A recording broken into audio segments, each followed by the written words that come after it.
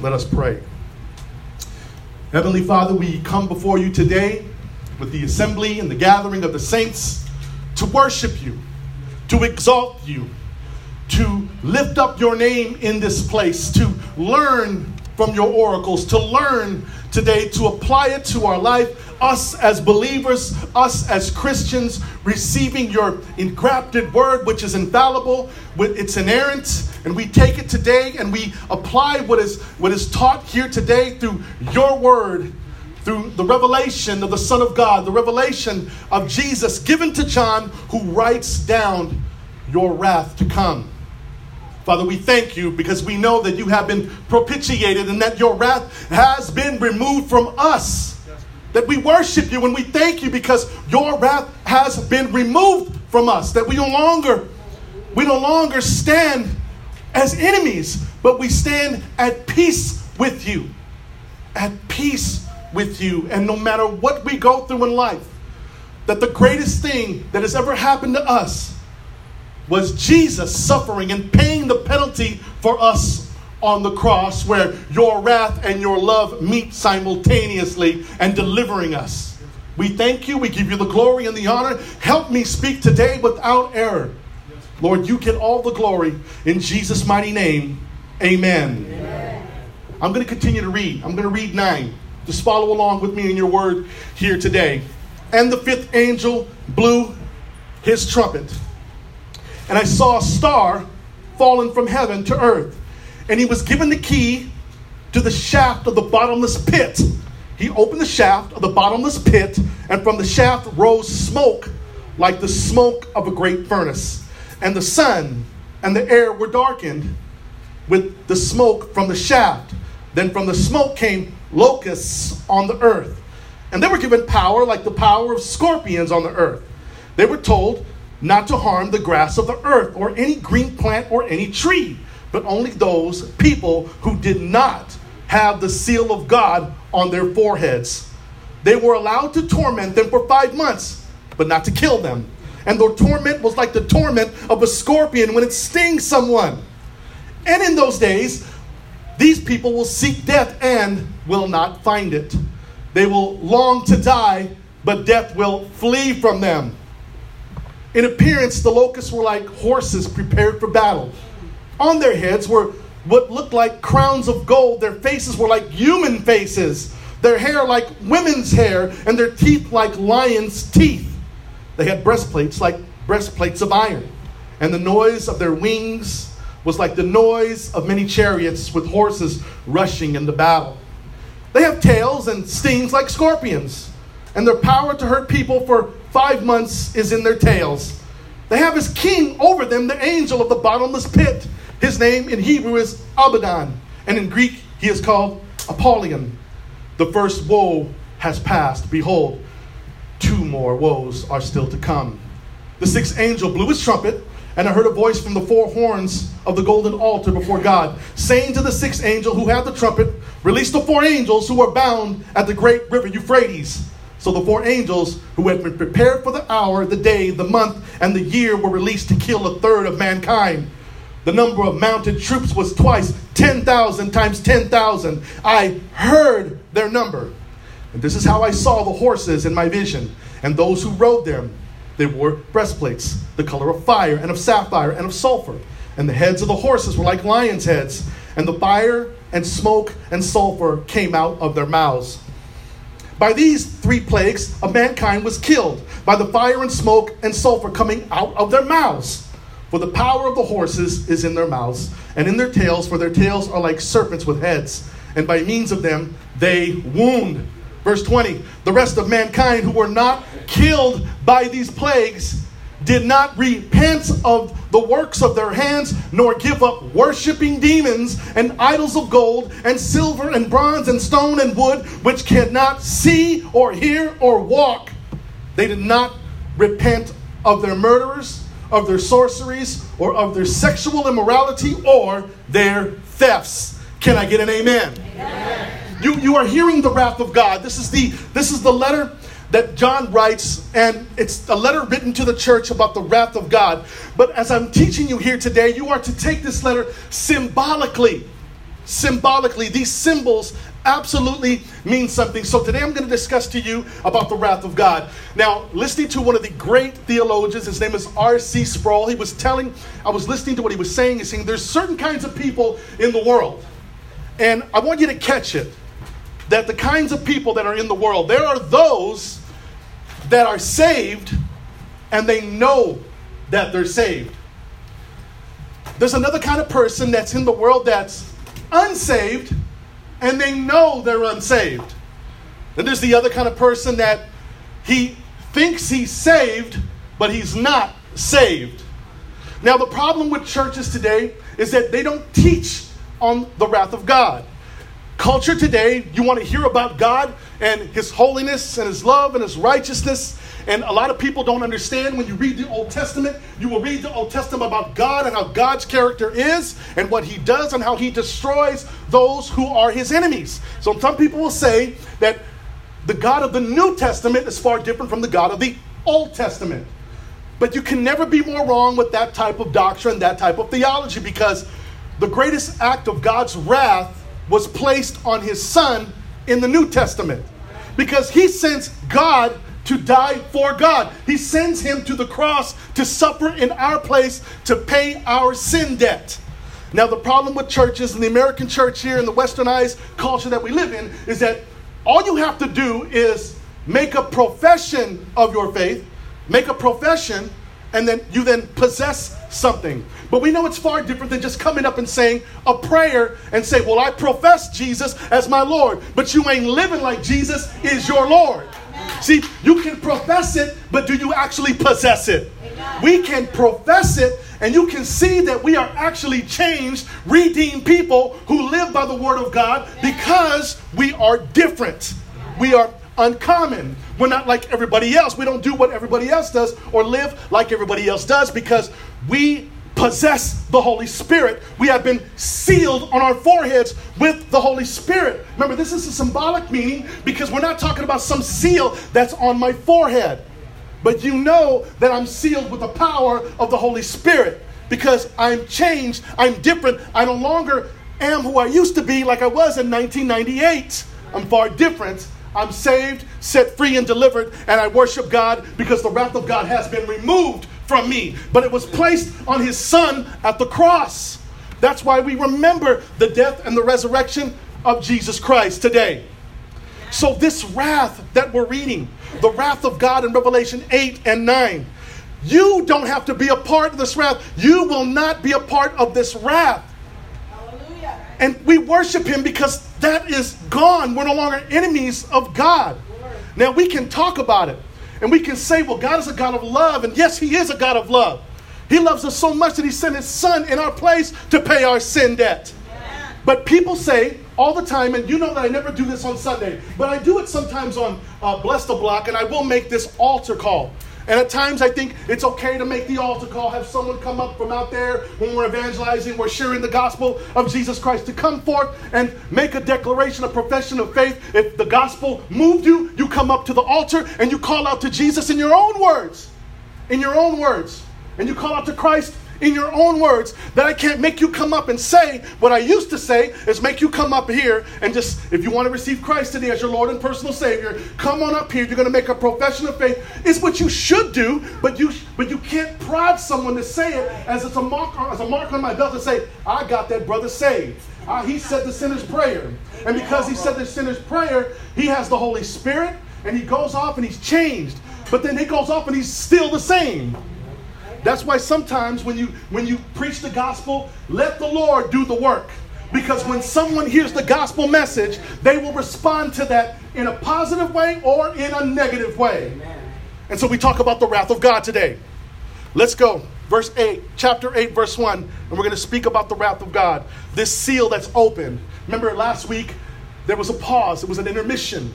It was the explanation of John telling the readers, who can stand? Well, we know that we are the ones that can stand because the wrath of God has been removed from us. We can stand. Verse 1. When the Lamb opened the seventh seal, there was silence in heaven for about a half an hour.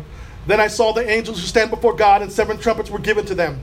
This is the assembly to battle.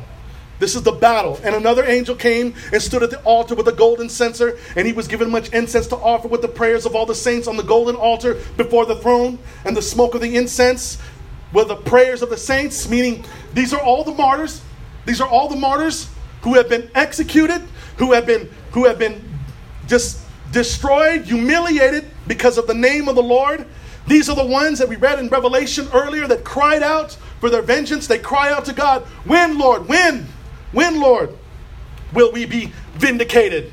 When, Lord? So these are the ones. So this outpouring of incense, it's the prayer of the saints upon the earth. The wrath of God is about to begin. Verse 5, the angel took the censer and filled it with fire from the altar and threw it on the earth, and there were peals of thunder, rumblings, flashes of lightning, and an earthquake. These are the martyrs throughout history. This is actually in reference to the fifth seal that was opened in Revelation 6 and 9. Then you get a new depiction here in verse 12, in verse 6, Revelation 6:12. Now the seven angels who had the seven trumpets prepared to blow them. The first angel blew his trumpet. There followed what? Hail and fire mixed with blood. These were thrown upon the earth, and a third of the earth was burned up, and a third of the trees were burned up, and all the green grass was burned up. You got the number 4 here. This is symbolic of the earth being destroyed. You have these seasons, you have these regions, you have the earth, the 4 seasons, the 4 regions, the north, west, south, and the east. Here, the full counsel of God needs to be preached because of the wrath of God. And what you get here, and as you can kind of depict, because I know a lot of you have seen the Prince of Egypt movie here, and if you have been here the past couple of weeks, Jeremy has been playing the Prince of Egypt movie here like hour after hour over and over again. So what you have here are the images of the Exodus story. These are the images of the Exodus story. Watch this. Verse number 8, I'm sorry. The second angel blew his trumpet, and something like a great mountain burning with fire was thrown into the sea, and a third of the sea became blood. And a third of the living creatures in the sea died, and a third of the ships were destroyed. This is symbolic of a huge mass of loss of life because of God's judgment. And so you have this, verse 10. The third angel blew his trumpet, and a great star fell from heaven, blazing like a torch, and it fell on a third of the rivers and on the springs of water. The name of the star is wormwood. The third of the waters became wormwood, and many people died from water because it had been made bitter. So here you have a depiction of why I talked about when you profess something, if you can say Jesus is Lord. See, here today, and according to the times of Paul in the beginning of the church, the Jewish people couldn't say Jesus is Lord because they didn't believe he was the Messiah. So it's hard for those words to come out of their mouth. You know how blasphemous it is for them to say that when they believe Yahweh is the one. So it's like, I can't say Jesus is Lord, but we can say Jesus is Lord here today. Yeah. We can say that. But so can the heathen. So can the unbeliever. Yeah. They can say Jesus is Lord too. But do we believe it, and do we possess it? Do we possess the power of the Holy Spirit? Yeah. Now, will it be bittersweet for these people? Will it be bitter like poison when they see the wrath of God happening to all those that had came to the altar? Wait a minute, you guys had a big outreach, and I came to the altar and I called out to the Lord, and I said, Jesus is my Lord and Savior, and I made that profession with my lips. Yeah, I didn't live like it. There was no change in me, but I did say that prayer a long time ago. And because I said that prayer, shouldn't I be saved? How bitter is the water to the truth when it's revealed? It's just like bitter. It's like wormwood. Wormwood was a certain ingredient, something that was bitter back in Jerusalem, back in the Hebrew language. It's something that was bitter. And when you are bitter, what happens when you are bitter? When you're upset and you're angry and you don't walk with forgiveness and you are just bitter all the time. You're just like poison in relationships. You're just like poisonous person with everything you do because you're so bitter. You need to not be bitter. You need to walk in forgiveness and in love because you possess the power of the Holy Spirit rather than be like wormwood, which is nothing but bitterness. If something has happened to you in the past, let it go. Allow the Holy Spirit to take over your life in that area that you may not be bitter. Because if you're still carrying bitterness, it's going to affect your next relationship. And so this symbolic thing comes and it makes the water bitter, and many people are bitter. And they've kept false hope and vain hopes. In verse 12 it says this: the fourth angel blew his trumpet, and a third of the sun was struck, and a third of the moon, and a third of the stars, so that a third of their light might be darkened, and a third of the day might be kept from shining, and likewise a third of the night. This is Revelation 6:12, where we talked about the moon turning to blood, the sun being darkened. This is symbolic of God's long suffering removed. He is destroying his enemies. Wait a minute, God's a God of love. What do you mean he's destroying his enemies? Who are his enemies if God is a God of love? When you get an understanding of his holiness and how holy God is and how he will not have anything to do with sin, and he will not have anything to do with how Christ had to suffer in our place so that we would have access to God. He became our high priest so that we have access to God. And if you have access to go before God, to pray before God, it's because he sees Jesus before you. That Jesus gives you the access to go before a holy and righteous God. But God is holy, that sinners can't stand before him. They'll be killed. I want to show you this story because this is the story of the Exodus. These are the images you see of the Exodus story, especially when it comes to the locusts. You guys remember the locusts that attacked? And that they attacked the vegetation? Here he tells them not to attack the vegetation. So you see these images of the Exodus story here. But when God wanted to see Moses, and when Moses went before God to get the 10 Commandments, he desired to see his glory. He desired to see God. But God could not show him himself. He couldn't show himself to Moses because he knows, if I show you to myself, you shall surely die. So what does he do? He says, Moses, go hide in the rock. There's a cleft there. Go hide yourself in that rock. And when I tell you to turn and look, you're going to see the back part of me as I walk by. So in order for us to get to God, we need the rock. We need to be cleft in that rock in order for us to go before God, so that his wrath has been removed, that we can go before God, because Jesus now is that rock that surrounds us. Yes. That we are in the cleft of the rock, that Jesus is covering us, that we can stand before God and pray before God, talk to God, worship God, because he becomes the rock for us. Let us move on. Verse 13, then I looked, and I heard an eagle crying with a loud voice, and it flew directly overhead. Woe, woe, woe to those who dwell on the earth at the blast of the other trumpets, and the 3 angels are about to blow. Chapter 9. This is the power of God. This is the loss of life, and all these things are taking place. And because of all these things, all these judgments of God upon sinners, upon those who reject the Lord, there is still no repentance. People still won't turn to God. Just like the Exodus story. Pharaoh still didn't turn to God.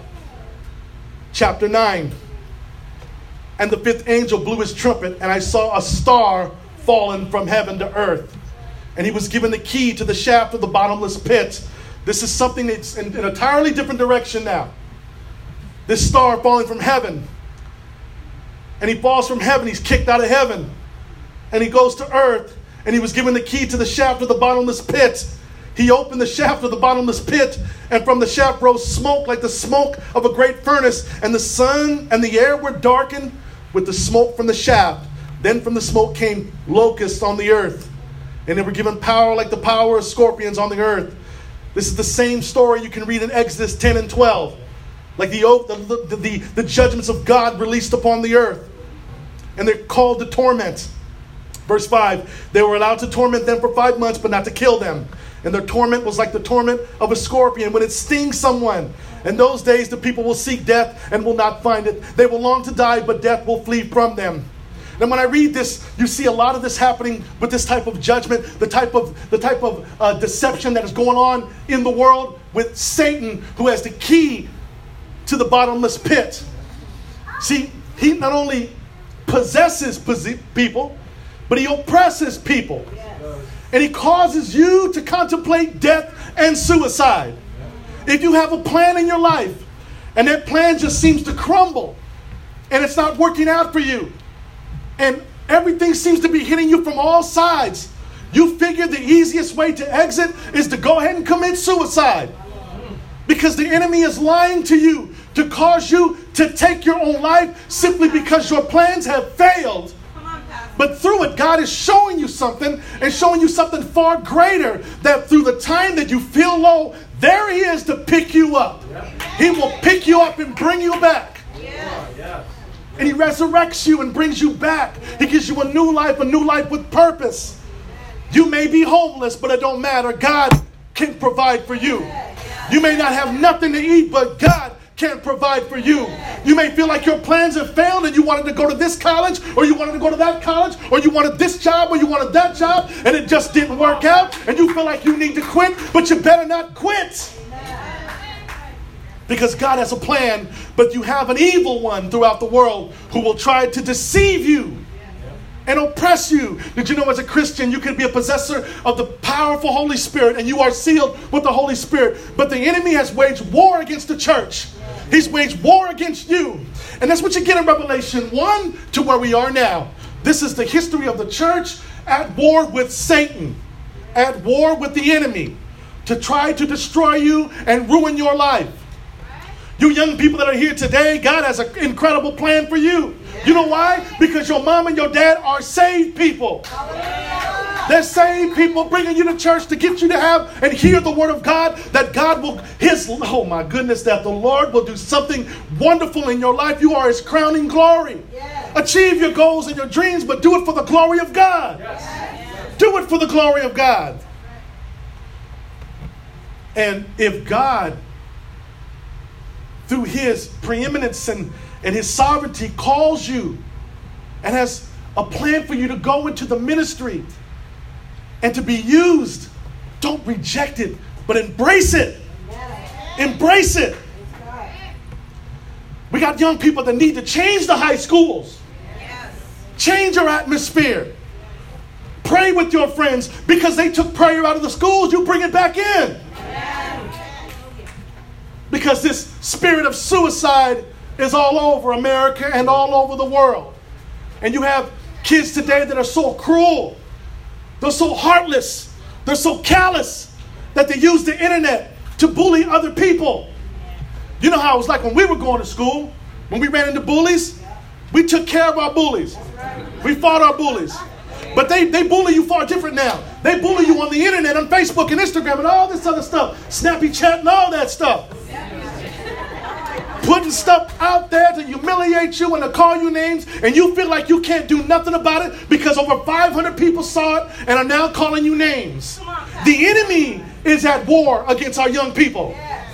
But you got to know who your enemy is. That's why mom and dad have brought you to church. That's why you're here and you're knowing the truth of God's word, that God's wrath is coming.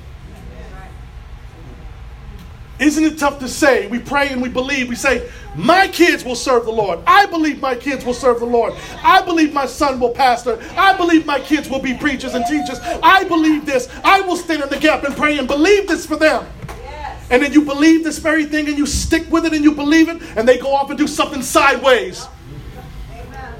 They go off and do something like, what's going on? But that's part of the story. Watch God bring them back. That's just part of the story. They need to go through it. That's right. And then God shows up in a mighty way, because they otherwise weren't going to come to God, and God goes, snatches them up and brings them back. Amen. You will serve me. Just like Paul had no choice. Verse 7, 9 and 7. In appearance, the locusts were like horses prepared for battle. On their heads were like crowns of gold, their faces like human faces, their hair like women's hair, and their teeth were like lions' teeth. This is all symbolic of the type of judgment that's coming on the earth. This is not something you ought to take literally. Because some other different pastors and preachers who preach eschatology, when they see this here, they tell you that they are some type of helicopters. Some type of military discoverance that will affect the earth. But you can rest assured this is the wrath of God either way. Now we can disagree on certain parts of our eschatology, but as long as we know these three things, everything's going to be all right. Number one, we believe Jesus is coming back. Yes. We believe Jesus is coming back. Number two, we don't know the day or the hour. That's right. And number three, you better all be ready. Amen. And that's all you need to know. That's right. Now we could try to talk about all these symbolic meanings of what they mean, but ultimately it means God's wrath is coming on his enemies.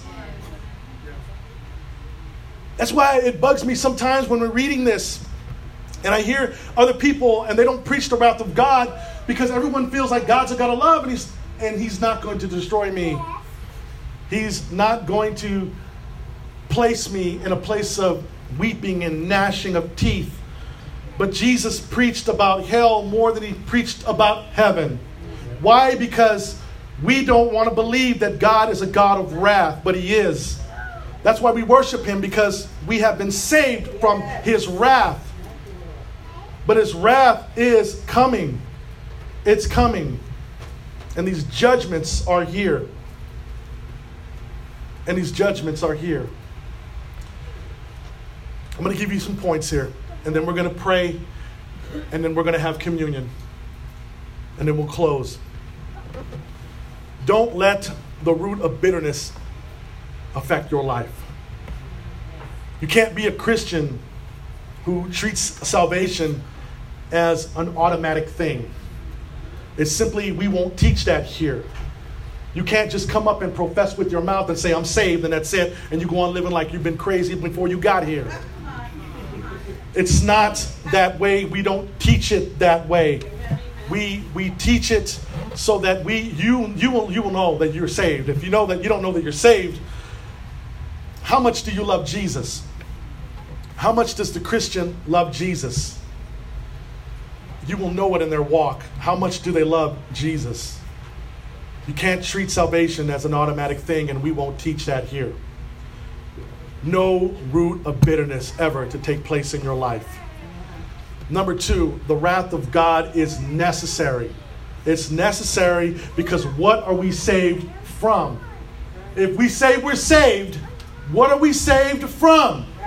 You're saved from the wrath of God, which is coming upon the entire earth. And the judgments of God which are here. God hates that which is unholy. He hates it.